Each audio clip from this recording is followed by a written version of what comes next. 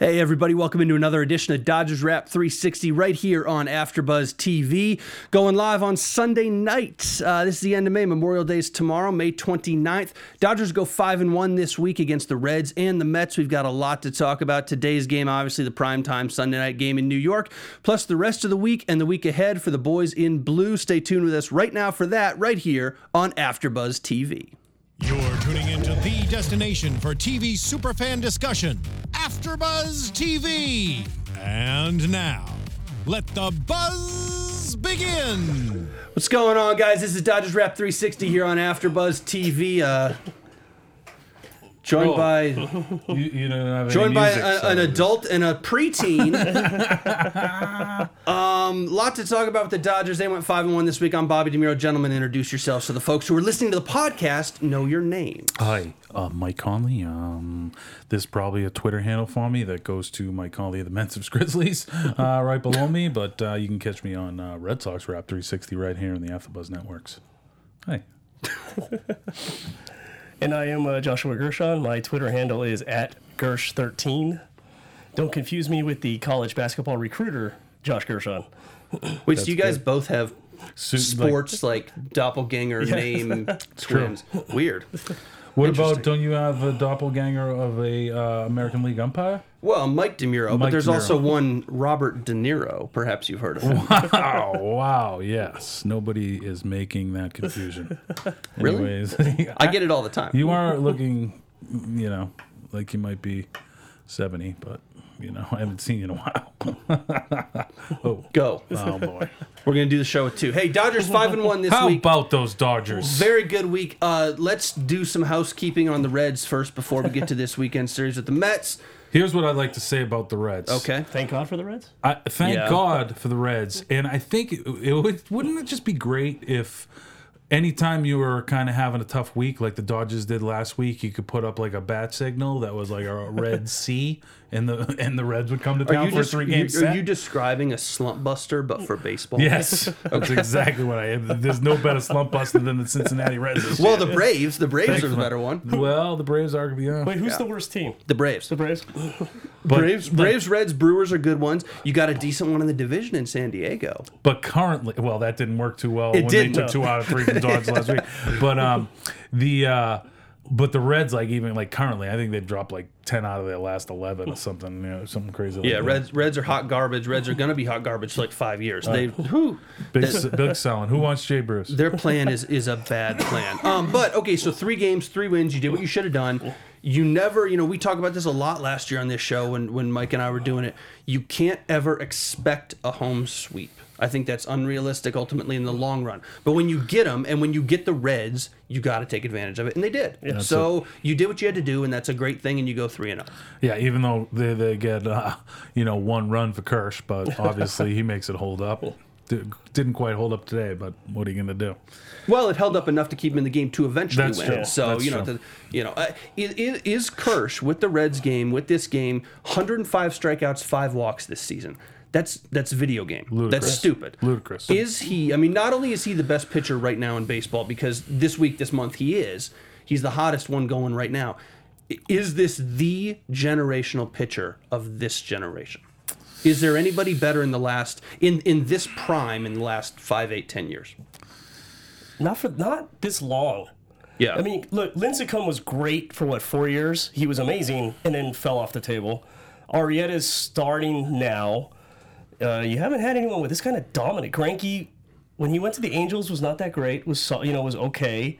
I don't think there's anyone this dominant. Just the dominance. Yeah. It's got to be him. Yeah, and especially, when you look at his, regular season numbers. The only thing, when you start throwing around that generational tag, he's got to just, show me a little bit more in the playoffs. It's the John Elway where once you finally get over the hump, even if it's late in your career and you all win your one, accolades look that much more shiny. I understand that, but at the same time, this guy is doing what no one in the last 15 years I can think about has done on the long term. I think you're right. CC Sabathia in the short term has had ridiculous time. You know, Bartolo Colon in the prime of his career, and then his resurgence even has had some ridiculous times. But Kershaw is on a completely different Just level. the day in and day out dominance of Every Kershaw. Yeah. every fifth day. And I think you look at a guy like Noah Syndergaard and you say that guy could be what Kershaw is right now in another 7 years. But even then, it's like what he's doing on the mound, what Clayton Kershaw's doing on the mound is art. The way he's carving people up right now, it's not even right now. For the last 6 years, what he's been doing is art. The way he's been carving people up. Yeah, we were talking about a little earlier this season, like when the Giants were in town, and I was just thinking when Kersh faced Buster Posey, you could be looking at, you know, one of the top 10 pitches of all time, pitching to one of the top 10 catches of all time, you know, when these guys are all said and done, you know? Yeah. And it's like, you have to sometimes take pause because these guys are so young, you don't all the time, but you have to take pause and kind of sit back and appreciate that, you know, of how historic, you know, something like that is going on in the NL West, you know. Even on that team, Madison Bumgarner is such a stud. Yeah. But Kershaw is, and this is no shade to Bumgarner, but Kershaw is still a level beyond him. And I think even a Giants fan who's being fair would agree with that, you know. And Bumgarner's a 10 out of 10, and Kershaw's about an 11.5. It's just that level. Well, that Giants fan is also going to say rings. Absolutely, but rings are not Bumgarner alone. I know he did what he did Right. as a reliever in Game 6 or whatever, you know, against the Royals, and that is, I mean, you can't for sure. That's huge. And his best days have shown up on the biggest stage. Yeah. You know, and Kersh can't quite say that just yet. So. But it's tough because you can't with Kersh or anybody else, any one player. You can't put the team on them. This isn't quite like football's a team sport, but a quarterback has far more significant of a hold over how that team does than even a starting pitcher in baseball. Kershaw could be nails. He could go to the playoffs and be nails all year, but if the Dodgers can't score and he winds up with no decisions, what are you left with? And You know? a couple years ago against the Cardinals, he pitched great in St. Louis, lost 1-0. Yeah. I mean, what are you going to do? Right. And then everybody remembers, what was it, 2 years ago? When he whatever, got, when he got blew hammered, up. yeah, when he got blown out by the Cardinals. But just the year before, he pitched great, and they couldn't score for him. Yeah. Right. I mean, right now, they have the fourth best ERA in the National League. Why aren't they where the Giants are? Why aren't they 6 games above 500? Oh, God, let's talk about that. Yeah, look, even with the Cincinnati Reds sweep, even with winning 2 out of 3 in New York, which is huge. New York's a good team. Yeah. Chicago coming up is a good team. Even with that, you're what, 28 and 24 right now? Is that the record? I think they're 4 over. Yeah, I think so. Sounds about right. It's early. Like, I don't look at standings. We talk about this on the Red Sox. I don't care about standings until it's August. I really don't. But you look at it and you say, why are you 28 and 24? Well, the rotation is not as good as people want to think it is. You lose Greinke, and of course it's not going to be. Right. Ryu is a ghost. I mean, we may never see that guy again. You know, at least not who he was when he was decent. What, 12 years ago or whatever he pitched last. He hasn't pitched since 2004, the NLDS in 2014. It's absurd. I mean, and I feel for the guy. Like, he's not, you know, it's not like he doesn't want to pitch, but it's just, my God, you know. And then you got guys like Ross Stripling who are really promising for what they are, but they ain't there yet. It's going to take a while to get there. Yeah. You know, and at his height, he's going to be like a number 4 starter. Exactly. And if you can get a good number 4, that's wonderful. Like, that's a huge haul. But it's just not, it's not the same thing. Maeda. Ryu had a setback, right, this week. Yeah. What was it? A knee? No, soreness. Shoulder. soreness. Oh, boy. And that's the thing. It's a shoulder. I mean, elbows at this point, they're not foolproof, but you get Tommy John and you're probably going to come, you know, you got a 90% chance to come back or whatever the statistic is. Right. Shoulder stuff, man, I don't know. Yeah. You just can't mess with it. It's real tough. Maeda's was real good at the start of the year, and then lately has kind of already hit a little bit of a wall. It's Part of that? Yeah. It seems like, you know, he's really good the first 2 times through, and you could say this about Stripling, too. Yeah. But once they get to that third, it's like, so he's coming in and you're seeing, like, now he's going 5, maybe 6 innings, as opposed to early year, maybe when guys didn't really have him down and he was going like 7 or 8. But he's still been great, especially for the team-friendly contract they got him for. Yeah. He's been great, and he's been your second best pitcher. Well, and welcome to the big leagues. When you're in the big leagues, you're going to have to go through 3 times. You're going to have to face, if you're a good starter, you're going to have to face 32 hitters every night. And which I argued when they had Maeda, if he gives you 6 innings, that's exactly what Greinke gave you. Greinke very rarely went into the 7th inning, very rarely. You know, and he maxed out at 7. He just had 12 Ks in 6 innings. That's why it looks so impressive. Yeah, like Much like Kazmir. Kazmir this week, yeah. But if Maeda can give us that 2 runs or less, 6 innings, I'm happy with that. I mean, is it Greinke numbers? No, but that sets you up for a win. Well, it would, but the bullpen's hot garbage. That's the real issue. When you don't score, maybe like you think you should be scoring, like the Dodgers sometimes do. Like they'll sometimes go into these little mini droughts. And when your starting pitching is generally as proficient as it is, Alex Wood's been fine. You know, Scott Kazmir's been. I know people are all over Scott Kazmir, but when you take him into context of the whole thing, it's like, this is kind of, what did you expect? Yeah. This is what you expected. He's going to have a 3.5 ERA, probably by the end of the year, 3.5 to 4. Yeah. That's kind of what he does. But that's a quality start. You're getting quality innings out of him. He's an innings eater if you leave him out there a little bit. But it's they do not. We were talking about it earlier. Their situational hitting is so terrible. Well, that's the thing. But even with Kazmir, he shouldn't have been a starter. Ryu should have been around. Brett Anderson should have been around. You could have used Bolsinger, and for some reason they are so down on Bolsinger after he's done nothing but pitch proficiently the last year or whatever. He pitched good this week in the win this week against the Reds. But you have so many of these guys that now you have Julio Urias who's here, who we'll talk about in a separate thing. Oh, yeah. But you have so many of these guys. It's like Kazmir shouldn't have probably been in this rotation at the start of the year, but because of the way everything worked out with Anderson and Ryu and these guys, he's here. And I don't know. I mean, if you sign a guy to a 3-year, $39 they signed million him real late, though. Remember that. Yeah, they signed him late, anticipating this with Ryu. Yeah, they signed him when they realized Ryu was not coming back. Yeah. That was when we need another starter. Yeah. The price should be right on this guy. He's pitched in the independent league like 5 years ago.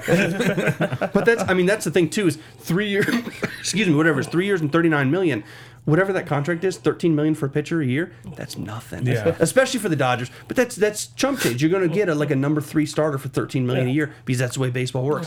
The problem is that bullpen. You cannot bridge from anybody to Jansen. That's because the thing. Chris Hatcher is a disaster. Mm-hmm. Pedro Baez is a rhythm disaster and a pace of play disaster. JP Howell last year. I hate to say this, but his numbers were amazing last year. I said that. It was very deceiving. It's the quietest 1 ERA or whatever because he never got the biggest lefty in the biggest situation. He got the second biggest lefty in the second biggest situation. Or he put people on base that didn't score for him. Other people got the earned runs. He didn't get them. His holds were terrible. Yeah. And I mean, it's not just on Howell, but all these guys to try to bridge the gap to Jansen.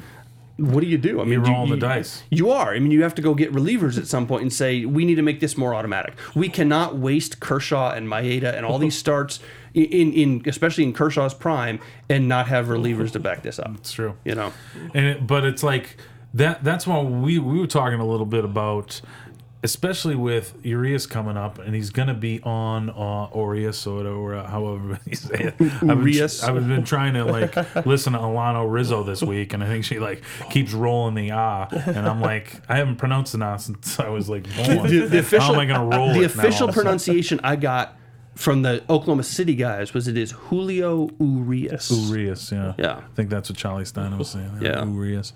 But where he's going to be a guy you're taking, dealing with kid gloves with this kid, and really monitor his innings and stuff where he's so young.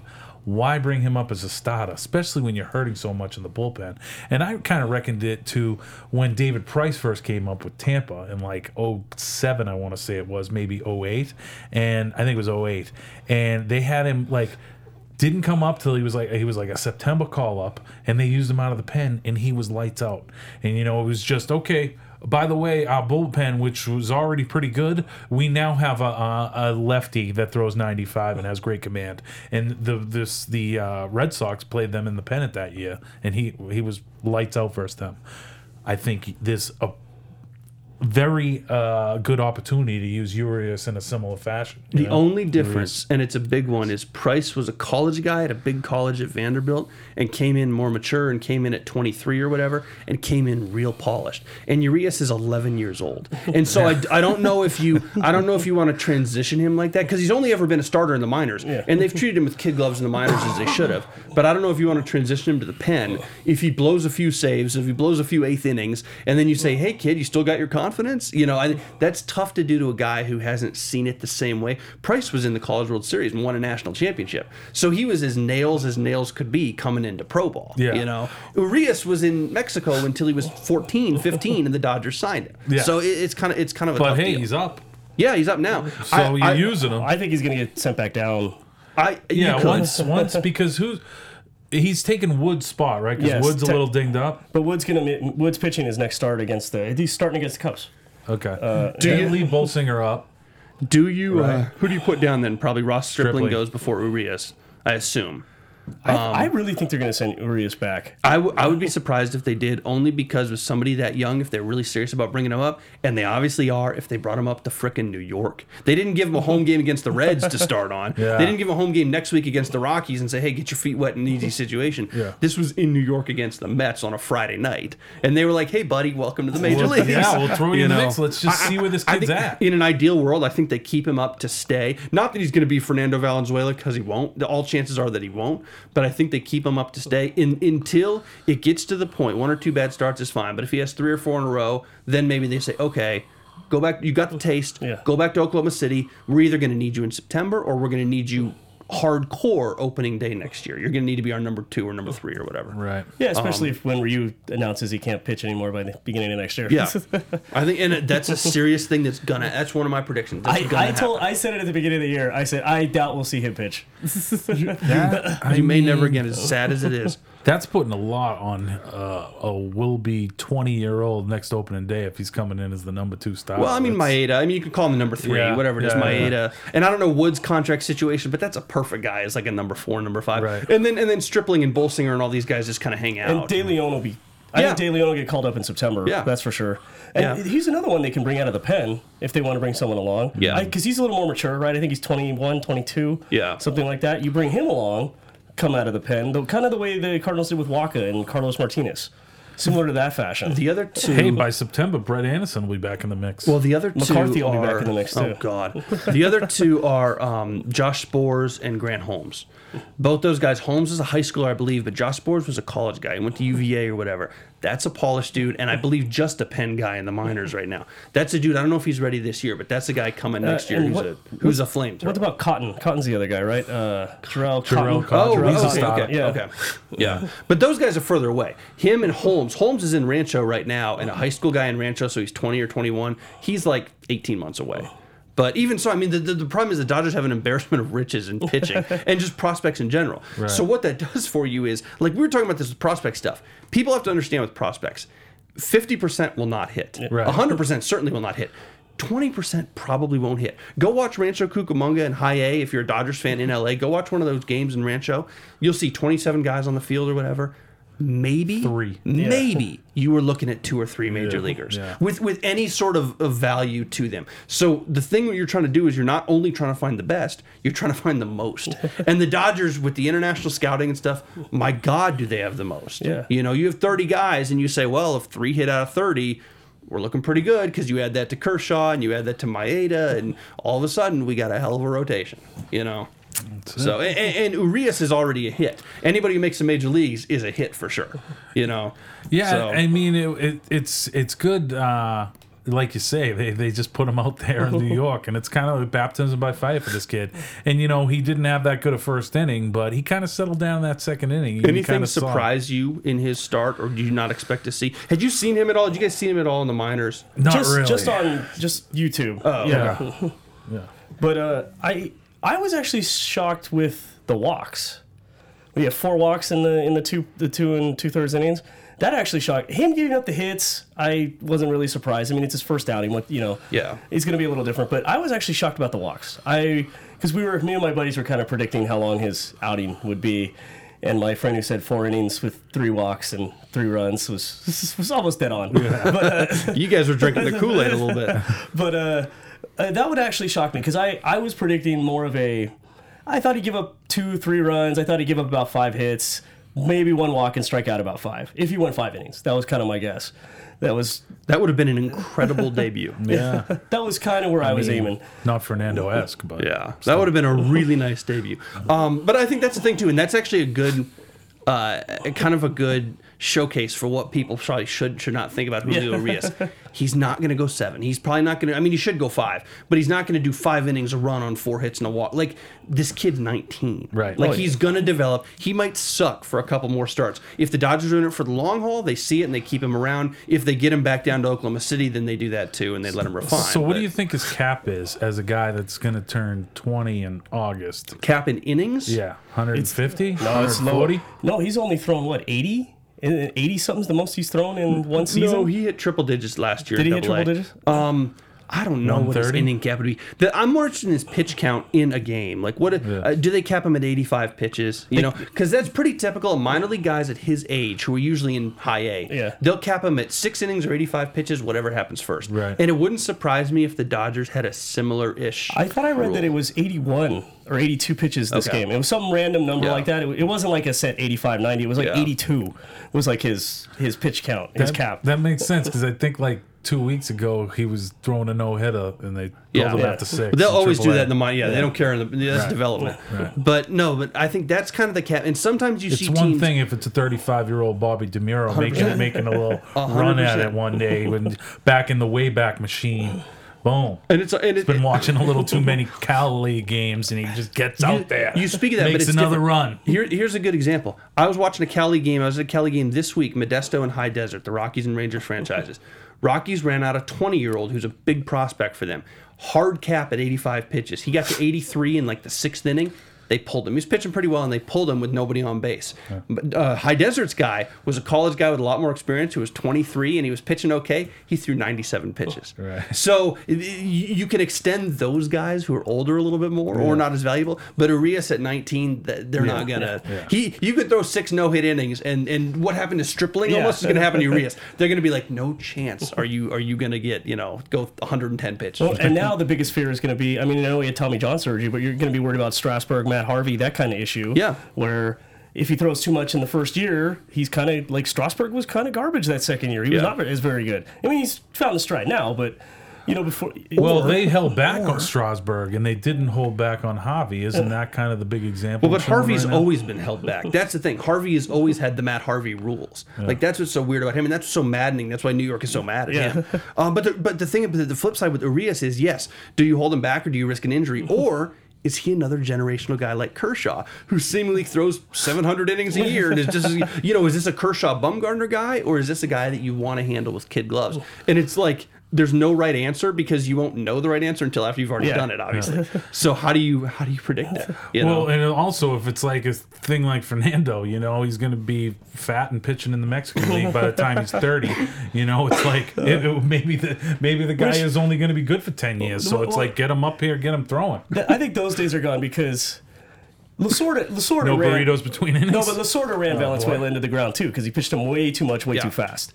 Lasorda ran everybody into the ground way too fast.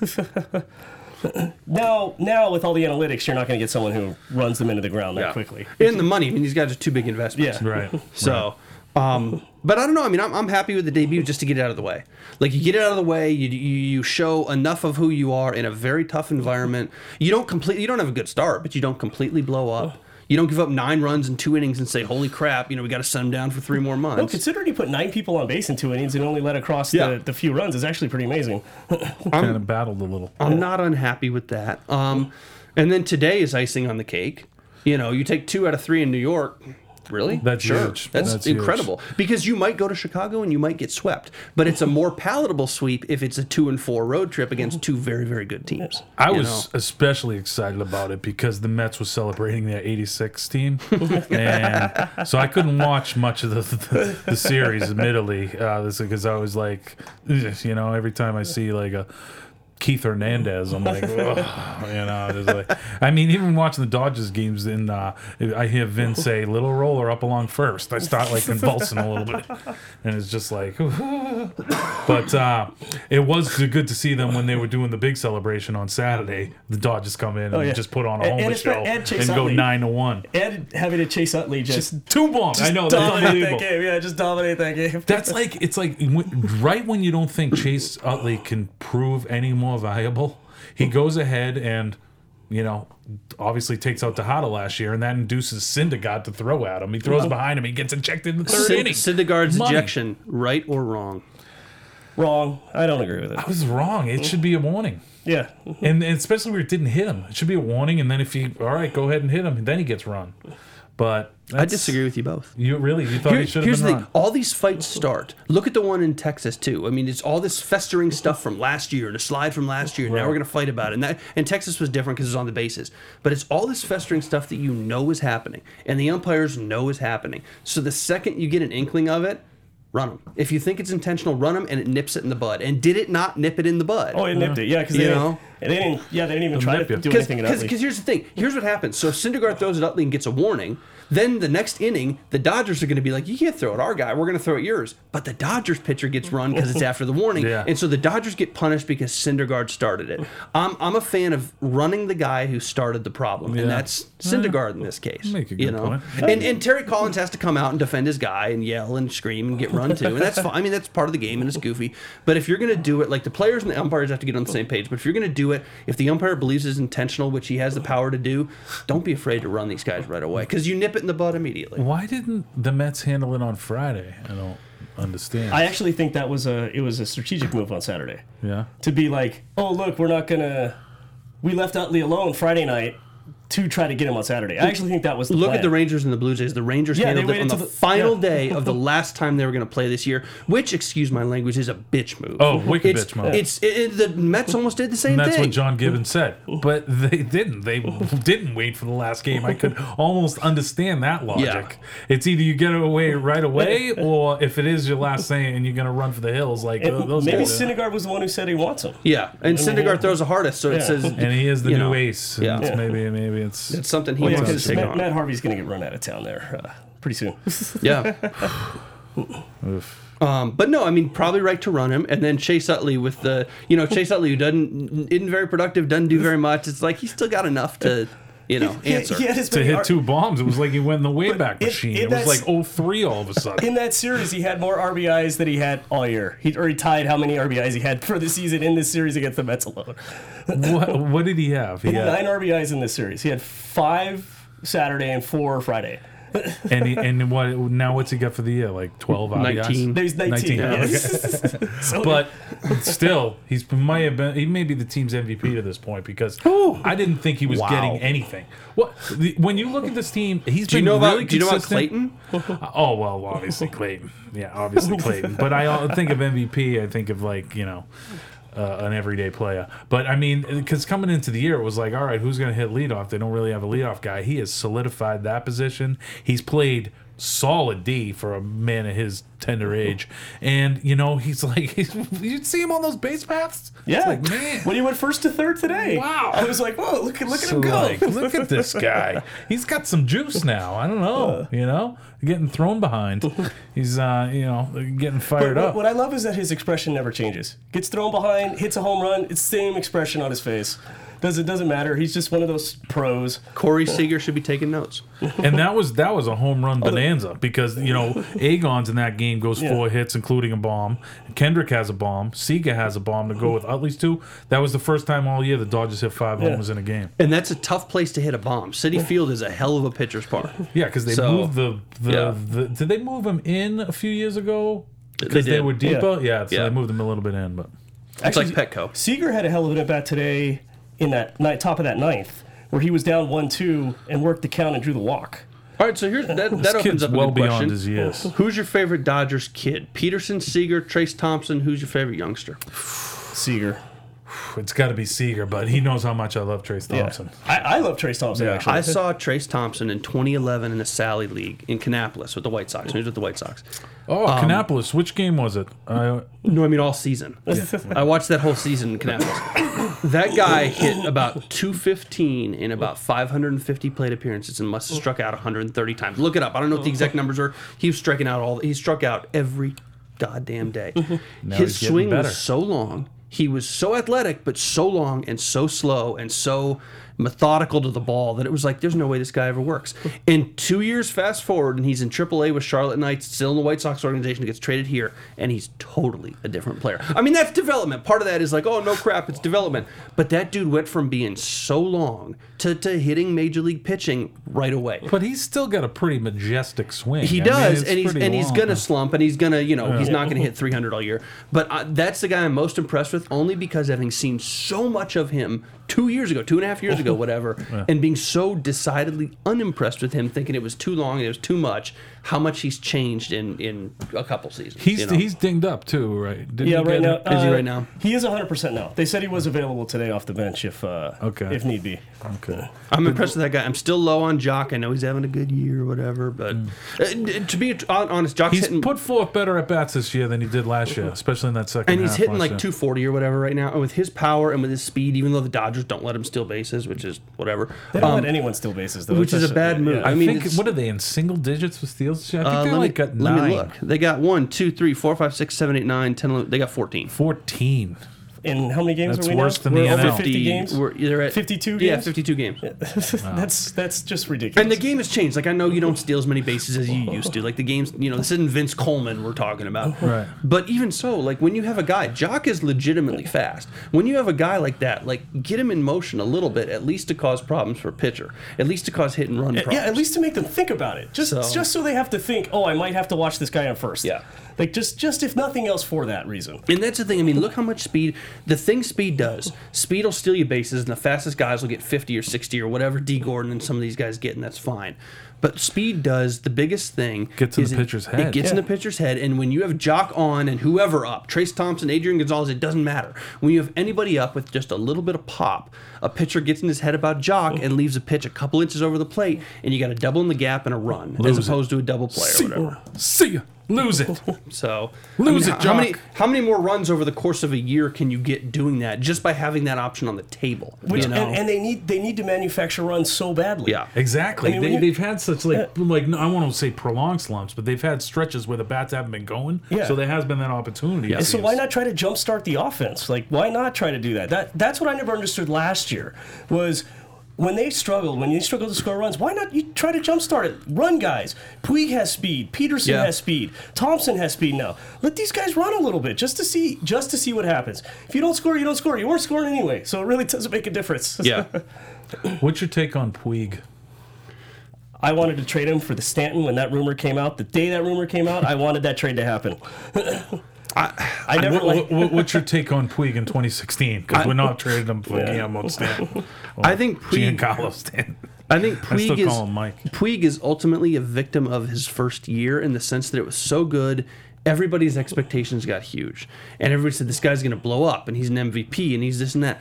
He's not that, but he's a very, very good player. You just have to put him in the category that he's in. Right. He's not going to probably hit fourth for you and hit 30 bombs and hit 315 and do whatever he did that first summer. Those first 3 months were insane, and then part of the next year. But he's not doing great right now. But there's a happy medium I think that he falls into, and with his tools and with his athleticism, I'm really loath to give up on this guy unless you got a haul. I mean, if you got a haul back, trade him. But I'm really loath to give up a guy like this because he's so strong and he's so fast and he's got such a good arm that if he puts it together a little bit, man, he's gonna burn the hell out of you. And that's one of those guys you will look at if you trade him, and you'll look like 4 or 5 years later and say, what the hell were we thinking? Right. Like, what did he do in this new organization that he couldn't do with us, and why don't we have this guy? Yeah. It's the closest I think I've seen to Bo Jackson. That's the thing. It's those kind of tools, and the Dodgers. The Dodgers need to look at. The factor for him, and we've talked about it, is Juan Uribe. When Juan Uribe was here, Puig was more focused. Uribe was like, I'm not going to take your BS, man. This is how you play baseball. Adrian Gonzalez has the credentials to do that, but Adrian Gonzalez is not the same rah-rah talker that Uribe was. And Adrian Gonzalez doesn't want to babysit Puig. Yeah. So he's been out. I mean, I think they went fishing right up in Canada, and they did that down in Mexico in the preseason. And so they've been buddy around. But I don't think he's not type that of guy. Mentor stuff. I think he's more of a guy like if Puig says no, I'm not going to do that. Egon's would be like, oh, okay, he's big. No, I don't think actually that. think Aegon would just be like fine and walk away. I don't think. I think if Puig, in a hypothetical situation, if Puig ever talked back, I think Aegon's going to assert himself. He's a leader. But I'm saying that Aegon every day isn't going to be like, "Come on, Puig, let's go." It's not that kind of thing. And Uribe was goofier. Uribe was so much funnier that Uribe is going to mess with him a little bit. And then when Puig does something funny, Uribe is going to knock him on the head and be like, "You're an idiot," And that's the way that got through to Puig for a while. And now, obviously, Uribe hadn't been here for a while. So Uribe, we can probably acquire him, no problem. Yeah.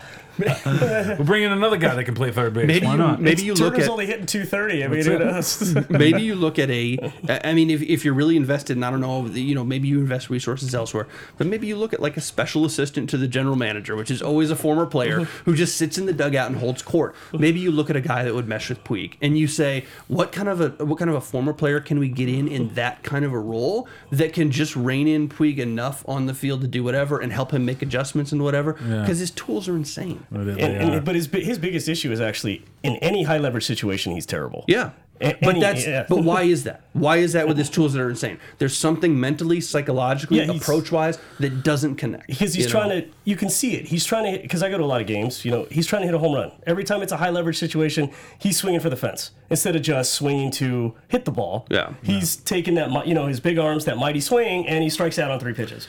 Yeah, and it seemed like early in the season, like the first 2 weeks, he was taking the ball the other way. I mean, that's why he was hitting 350 after 2 weeks. Yeah. But you do have to get in that situation, especially as a young player, because he's still only, 25, where you get 2 strikes, you got to shorten up that swing and take that base hit the other way. I mean, you just got to do that. I mean, that's baseball. That's smart baseball. I thought Dave Roberts was going to be great for Puig. I was expecting a big year from him, so I don't know. Although I liked when he benched him. It actually seemed to kind of sit with him a little bit because he actually had a good game that next game when he came out from the benching last week. Yeah, because they benched him because he hit a rocket right off the wall and he didn't run out and only got a single. But those are the kind of things. And if you after reading so much about Puig and where he came from and his background, Puig is not like most people. The life that he lived growing up is... you guys have read the stuff, I assume. Oh, yeah. It's insane. So when you come from that, you're not... Aegon grew up in San Diego. Dave Roberts, I don't know where Dave Roberts grew up, but he grew up, He went to UCLA. Yeah. It's a different environment. Chase Utley went to UCLA. These guys, you can mentor Puig and you can go, hey, man, when you hit a ball off the wall, you got to run. But... that saying it and culturally kind of getting to him are two different things. Yeah, of course. And if you have somebody who understands even a little bit how he grew up, how he was kind of the formative years of his life. I mean, not to get too deep on this, but I really think this is part of what it is. Oh, definitely. If you have somebody who kind of looks at that with him, like Uribe probably did a very good job of doing. Yeah. You can get to him in a different way. And instead of saying, hey, man, you hit a ball off the wall, you got to run, you approach that differently. And you're like, dude, what do you think? Whatever's going to work for him, it can't just be a lecture. Right. Because that's obviously, Yeah, well, lectures, I mean, and I think that's generation thing. Lectures. Kids today don't want to hear lectures. They don't. Everything's so... Kids today want to have it now. They can't sit through lectures anymore. And I don't think he wants to hear it. I mean, he's probably been lectured the whole time he's been here. He doesn't want to hear another lecture from somebody. I think he's right. You gotta have someone who can actually relate to him to get through to him. I think it's the only way. Yeah, definitely. Juan Uribe, MVP 2013. Is Juan Uribe a countryman of his? Is he from No, Venezuela? Uribe's Puig's Cuban. Oh, Cuban. Puig's Cuban. And Uribe's Venezuelan? Dominican. Dominican. Uribe's Dominican. But again, I mean, it's all kind of Latin American baseball culture. Right. And Cuba's another level because of, until it opened up this year or whatever. Right. Because of all that. But it's still that kind of Latin American baseball culture. And Aegon doesn't know it. Aegon is Mexican, which is a little bit different than the islands. Right. And he's also was American born and then he grew up in Mexico. Yeah. So he doesn't have the same experience even if he has the same language. Yeah, he was technically born in Chula Vista, right? Yeah. I believe, yeah. So and played for both little leagues. Played across the border and played here. There you go. When he was growing up. So Aegon or any Spanish speaker is huge because you can communicate with Puig, but it's a different thing to communicate and not to be culturally aware. I don't know. I mean, not to make Puig like the other because he's so different. He's from Cuba, but man, that dude, his upbringing was so different. He is kind of the other. I mean, those guys didn't invite him to live with them. I mean, they got living at that house. We got Jock, Sega, Trace Thompson, Turner. I think maybe Guerrero. Really? and one other young guy. I don't think it's Turner. But Guerrero lives in the house with those I three? think so. Interesting. Yeah. When's It's definitely those top three, and then Yeah. I think there's two other guys that maybe aren't with the team or like. And Guerrero's due back soon too, I believe, because he has to be on the major league roster when he comes back. I'm so lukewarm about Guerrero. But we were talking about the Red Sox show earlier about these Cuban guys. The Dodgers sign them left and right, so when one busts, whatever. Right. You know, what do you owe Guerrero? $28 million total? Big deal. You know, that's chump change. Especially We with only owe Dodgers. Puig $26 million total. Yeah. Right. So Something like that, if these guys bust, I mean, the risk is relatively low compared to, you know, if Kershaw forgets how to throw a baseball this week, you're in some trouble for the next few years. But if you know, if Puig doesn't work out or Guerrero doesn't work out, or if one of the two does work out, you're like, hey, we got it made. We went 1 out of 2 there. One thing we've kind of bandied about also this year, it'd be interesting to get your take on it, is like Kershaw is up, I think, after 2020, and he'll be like 32 or something. How old is he now? 27? Are they going to re-sign him? Yeah, oh yeah, for sure. Not only is he generational, he is, I think, lifetime Dodger. Yeah. But what's it going to take? Yeah, because they won't get. I'm convinced this management won't give him a 7-year deal. At 32, you'd be surprised. 7 years, $350 million? No, because 32 is a little over the prime, but it also depends on baseball contracts are going to be so different in 4 years. You know, they're going to be, look at 4 years ago. Look at contracts guys were signing 4 years ago, and then look at what, like, David Price just got. Could you imagine that 4 years ago? Yeah. You know, do what Bryce Harper's about to get. Bryce Harper's probably going to get $500 million. Right. That's unheard of a couple years ago. I've heard people talking about that they should legitimately offer Bryce Harper a small ownership stake. That's how much value we're talking about here, which is insane, but that's the kind of money we're starting to talk about. So Kershaw's not going to get that because he's at 32 or 33 or whatever. But I think he's a lifetime Dodger, and I think it'd be the biggest mistake for them from a PR perspective. Like the Lakers got stuck with Kobe almost. Like you cannot give this guy up. Like this is your guy. This is Sandy Koufax. This is Fernando Valenzuela had he lasted even long. You know, this is Don Drysdale. This is whatever. This is a guy that when you think of him, you think of Dodgers, and vice versa. It just worries me because I don't trust this upper management with long-term deals. I mean, Well, I agreed with Greinke. The 6 years was too much. Yeah. I agreed with that. But see, with Kershaw, I think, yes, I would pay him till he was 38. Because I think he can be a Tom Glavine type guy when he gets older. He loses a little bit on the fastball, but he throws 5 other pitches on top of that. The cool thing And about he's so Kershaw, sound fundamentally. Yeah. that's the thing, and he's not actually as reliant on the fastball as maybe we assume he is. He'll work 92. He doesn't work 96 miles. He'll touch it all the time, but he's not working at 96, 97 miles an hour. So what he loses from 92 to 90 or something, you know, if he goes to 87, that's a big difference. But if he goes from 92 to 90 and he still has his other pitches, this dude's just going to keep pitching like he has been. If he's painted on the black, it can be 88. That's exactly. And he seems to learn a new pitch every year, which is what I loved about him from the beginning. He seems to learn how to throw another pitch.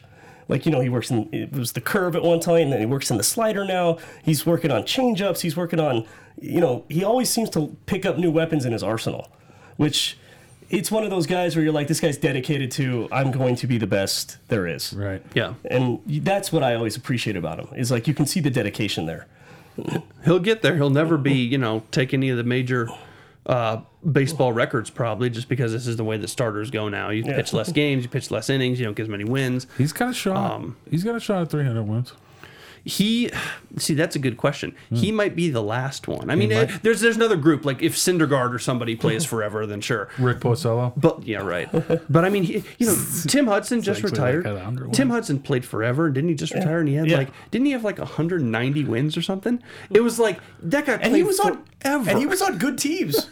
I want to say he was like in the 230 range. I don't think he was that. I'm going to look it up No? right now. There's 220? no way he was that high. But he was But the point is, he's lower than you think. Yeah. It's these guys just. It's not going to happen. The same. That the 300 wins is no longer, or should be no longer, the Hall of Fame benchmark. It should be 250. No, but I agree that it just. I also agree that it shouldn't automatically put you in the Hall of Fame. Well, Look at some. if you get it these years with the 5-man Well, these rotation, years- But take someone like Don Sutton who pitched for like 25 years. Dude, and won I was 300 literally games. just talking to somebody about Don Sutton. He went like 300 and 250. Right. Yeah. And it's like, well, it's like good, but you know, But how many years did he pitch? he pitched forever. I saw him pitch as a kid. Like my dad saw him pitch as a kid. And like this guy pitched Right. forever. Hudson is 222 and 133. yeah.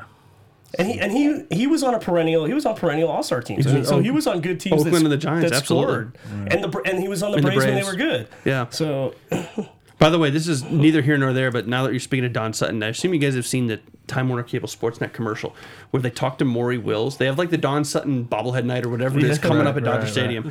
And they talk to Maury Wills about Don Sutton, and they must have asked off camera, like, what's your favorite Don Sutton memory? And Maury Wills goes, it was 66 or whatever the year was. He's like, and Sutton's a rookie.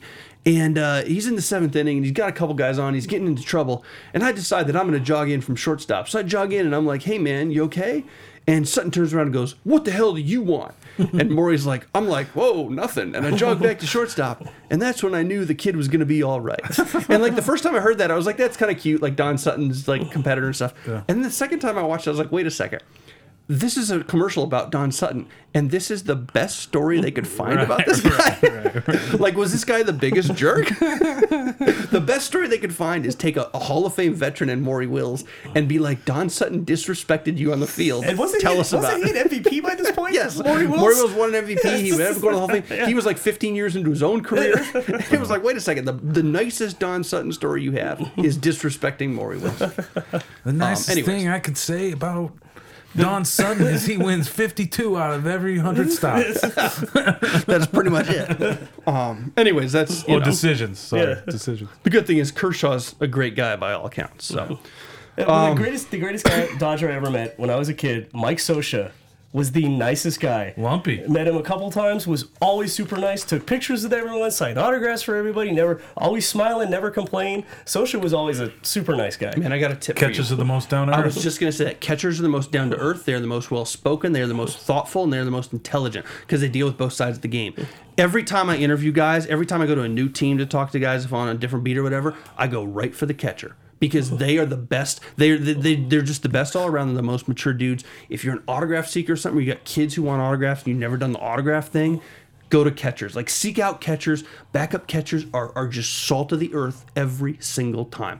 Good, because I've really been pining away this year for an Austin Bonds autograph. Do you want a Dustin Garneau autograph in Colorado? Man, I'm telling you, catchers are just the top of the world because they deal with everybody. They deal with the coaches all the time, the pitchers all the time, and other hitters. So they've got to be like... And they tend to make the best managers. Boshi, Scioscia. That's true. Absolutely. Wasn't Yost a catcher? Was Yost a catcher? Or no, he was a relief pitcher, right?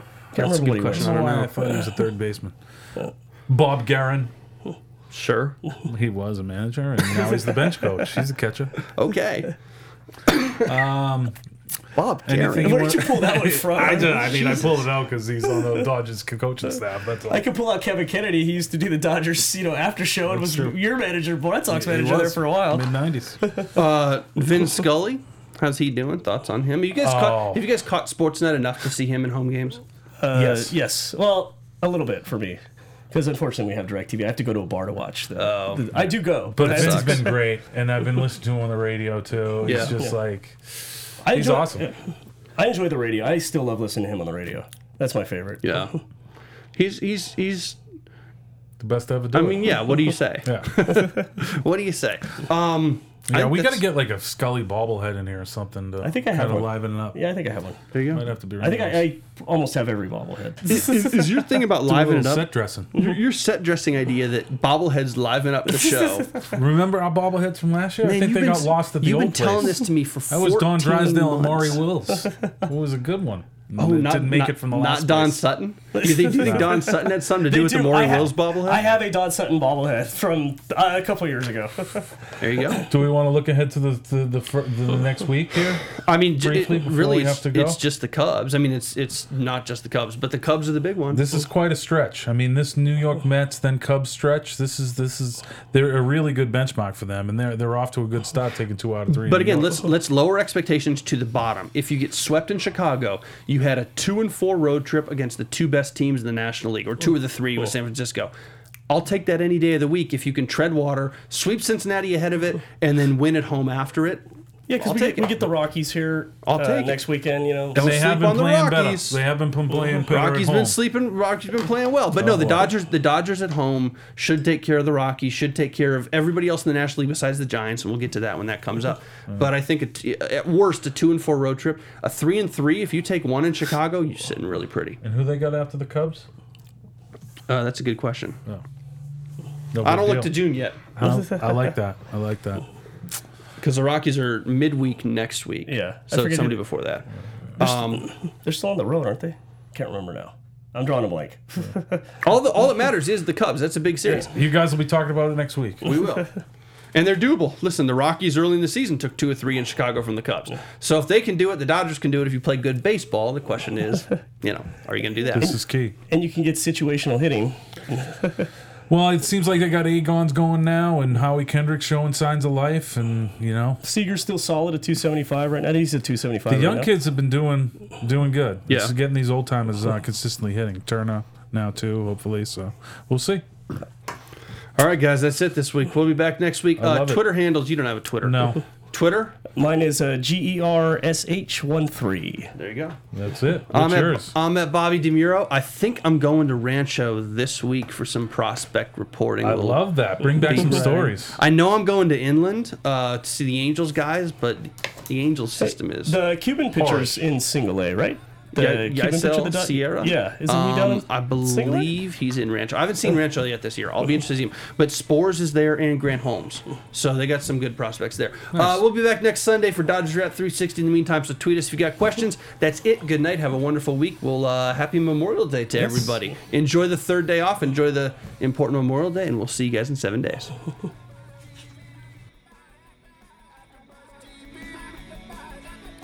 From executive producers Maria Menounos, Kevin Undergaro, Phil Svitek, and the entire AfterBuzz TV staff, we would like to thank you for listening to the AfterBuzz TV network. To watch or listen to other after shows and post comments or questions, be sure to visit AfterBuzzTV.com. I'm Sir Richard Wentworth, and this has been a presentation of AfterBuzz TV. Buzz you later. The views expressed herein are those of the hosts only and do not necessarily reflect the views of AfterBuzz TV or its owners or principals.